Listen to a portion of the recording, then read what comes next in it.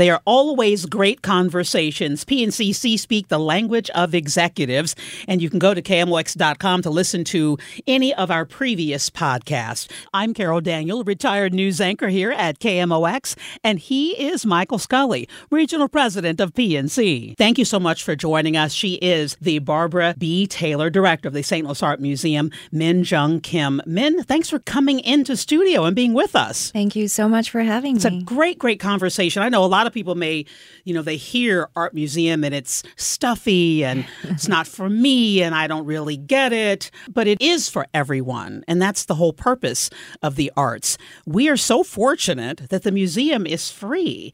But how do you maintain it being free and still remain fiscally sound? Well, I have to say that the model that the museum has is perhaps one of the most remarkable things about the St. Louis Art Museum. We have been a museum that has a long history that really started as part of Washington University. But we moved into our current location on top of Art Hill immediately after the 1904 World's Fair. We moved there in 1906. We reopened after a number of years of renovation. And it was at that moment that we became the City Art Museum, and we became the recipient of public support from St. Louis City. It wasn't until the 1970s that we then joined and became part of the Zoo Museological District, and as a result became an independent entity supported by the taxpayers of the ZMD. Alongside the Art Museum, there's the Zoo and the History Museum and the Science Center and Botanical Gardens, all of which really provides an extraordinary cultural resource to St. Louisans. From our part, because we receive such extraordinary funding and public support, it allows us really to focus on developing our permanent collection, as well as major building projects like our East Building, which for many, it may seem like it was just yesterday, but believe it or not, this year actually celebrates the 10th anniversary since that museum has opened. And of course, by a world-renowned architect, David Chipperfield, who also this year was announced as this year's Pritzker Prize, which is the equivalent of the Nobel Prize of Architecture. So in many ways, it coalesces into this one singular year that really celebrates some extraordinary things that have happened here in St. Louis. But again, because our museum has been free and has been free for over a century, the fact that all of St. Louis and everyone from around the world who visit are able to come and visit the museum without any financial barrier really makes us one of the most welcoming, engaging, and accessible museums perhaps in the country. Man, I would so echo those comments and those of Carol that regardless of your appreciation for art, it's worth a trip because that building in and of itself is so amazing. If you're on the Art Hill in front of the museum, just looking back at it, and then touring the new addition, I think that's incredible. And it really is a testament to your partnership with the city and the ZMD, but also Forest Park. Talk a little bit about plans for the future. I know you're in Forest Park, you're in a footprint. Any expansion plans or where for the museum? And what does that look like 10, 15 years from now? Well, with a recent expansion that is already celebrating its 10th year anniversary, it might be a little bit too soon to be talking about yet another expansion. But what I am really interested in is really focusing on the spaces that we do have, not only inside the museum, but immediately outside. You mentioned Forest Park, and of course we sit atop Art Hill.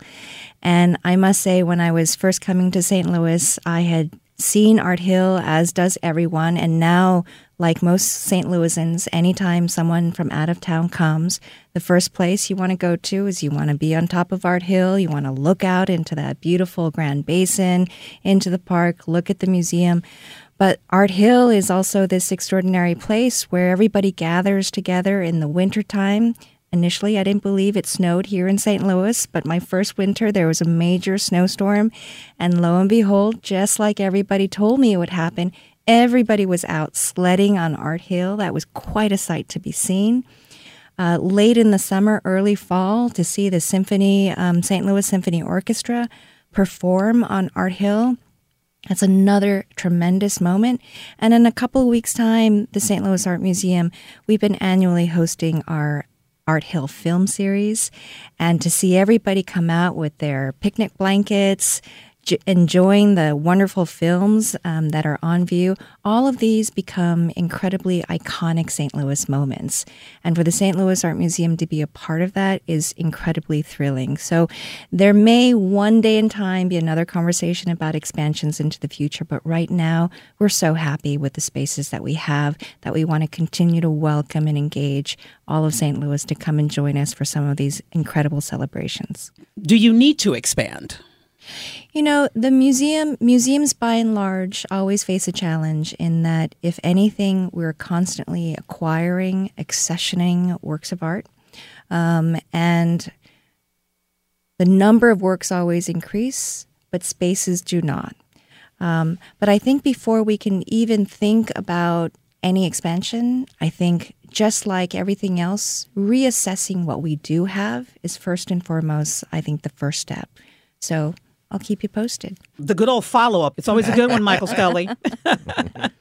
Let's take a break, shall we? Because I definitely want to get into the Art Hill film series for sure. And then at the beginning of our conversation, Min mentioned the study that was done, the diversity study that was done. And I want to get into that a little bit before we release you to go back and raise money and find your next fantastic collection for the Art Museum. We'll take a quick break and come back with more PNCC Speak, the language of executives. We are wrapping up our conversation with the director of the St. Louis Art Museum. She's been there for almost 2 years. Min Jung Kim joining us on PNCC Speak, the language of executives. I'm Carol Daniel. He is Michael Scully, the regional president of PNC. And we can't let you go without talking about the Art Hill film series that is unfolding this summer. Well, I'm really excited to share information about the Art Hill film series. This will be my second Art Hill film series that I'll be participating in. And this year, our very, very loose theme to this year's festival is really related to education.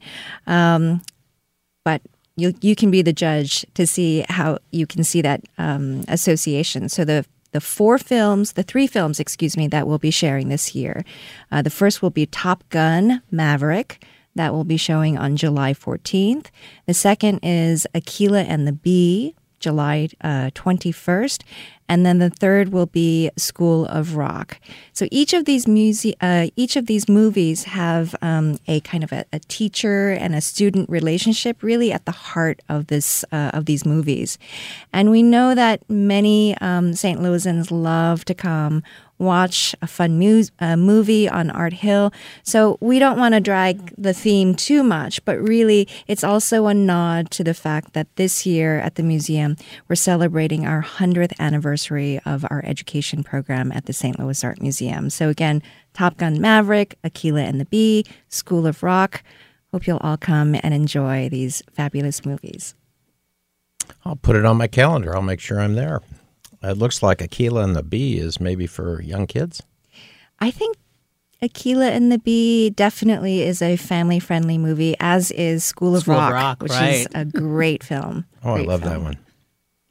So, Min, a question. Before you arrived, the museum was in the midst of a diversity study, and the report that came out said the museum has made progress in areas of diversity, but much is to be done. So I'm curious where that focus is now, and what are your current, goals and initiatives?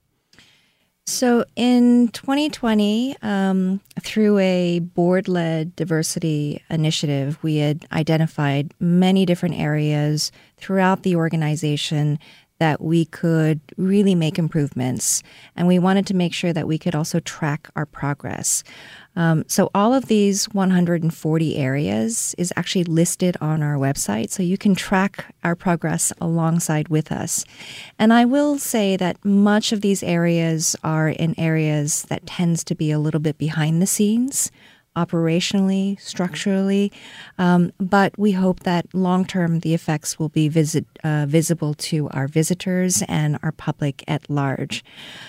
We've always collected works from around the world and from every time period, but now we're probably collecting with greater intentionality on many of our areas that we currently don't have represented. So sometimes it will show up in exhibitions. Like, for instance, last year we presented Global Threads, which was the first ticketed exhibition that we showed featuring Indian textiles. And it was a wonderful way in which we could engage with the thriving Indian population here in St. Louis. And then this month, we'll be opening a new exhibition called Action Abstraction Redefined. And this will be the first ticketed show dedicated to contemporary Native American art. Later this fall, we'll be opening an exhibition called The Culture, Hip-Hop and Contemporary Art in the 21st Century. And this will be a multimedia and multidisciplinary exhibition that really looks at the resounding impact of hip-hop on contemporary art and culture.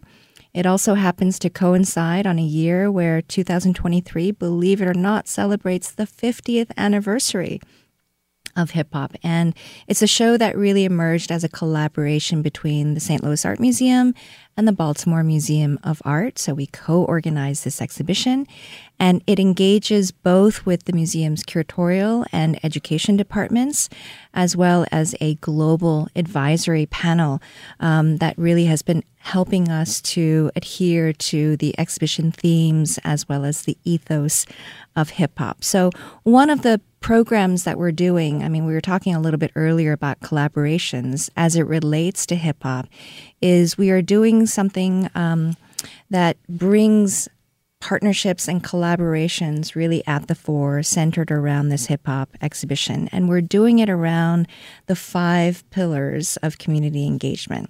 So we're partnering with 5 local organizations and teaching artists to really help to facilitate this very multidisciplinary and polyvocal response to hip-hop. So the 5 pillars, let's see if I can get this right. It's emceeing, DJing, breakdancing, graffiti making, and knowledge, right? So emceeing, we're partnering with Herb Arts.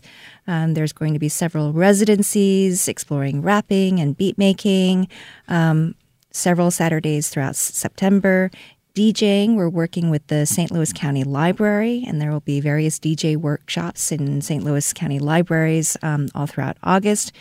Breakdancing, we're working with Code Red through a very intensive dance program, and we're also going to do a curated hip-hop dance battle at Slam. Graffiti making, we've already started working with St. Louis Artworks on a graffiti mural residency that's already taken place, and the mural is on view. And last but not least, in the area of knowledge, with the Harris Stowe University, we've been collaborating with mental health service providers, behavioral health response, to focus on mental health, art making. All of these workshops are being led by an art therapist. So there are many programs that we're doing related to exhibitions, but I have to say one last thing that I want to mention in regards to diversity. I think one of our achievements that we're perhaps most proud of actually also is one that has the longest history, and that's our Romer Bearden Graduate Museum Fellowship. It's a 1-year paid program, and in the last few years we've doubled down in our investment, and we've now built that into a 2-year fellowship. We still welcome a fellow a year, but now we have 2 Romer Bearden Fellowships, 2-year terms, and they overlap. And this program, which has been in existence for over 30 years now, it's been hailed by The Economist magazine as a model for increasing diversity in the museum field. And really, it's a fellowship that's designed to prepare graduate students from historically underrepresented backgrounds seeking careers in art museums to really help thrive. So we're really excited about that and many other initiatives that we continue to put a focus and intentionality on as part of our diversity efforts. As one who tries to see beauty everywhere, and I love the art museum and all the incredible institutions that exist in Forest Park. We know art should open our eyes and art should move us. But then we hear the word diversity, and certainly it's a controversial word today. Explain from your standpoint why it's even important to focus on diversity, both behind the scenes and through your collections and your collaborations. Well, I'll sort of respond to that by sharing a story of something that we did recently at the museum, something that I was very interested in wanting to do for quite some time. A few weeks ago, the St. Louis Art Museum hosted a naturalization ceremony. And I share this in the context of someone who I myself became a U.S. citizen more than 20 years ago. As I mentioned, I was born and raised in Seoul, South Korea.